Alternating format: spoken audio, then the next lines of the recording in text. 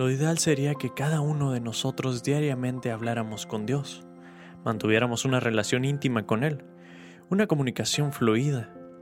Pero ocurre que a veces esa comunicación fluida se convierte en algo monótono, en algo que hacemos por costumbre y nos olvidamos de disfrutar esos momentos y de sentirlos a plenitud.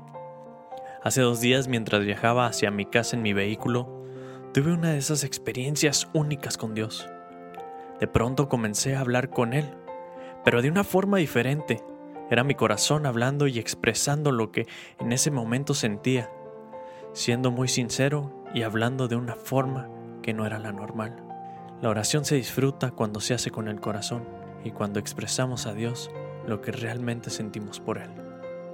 Constantes en la oración.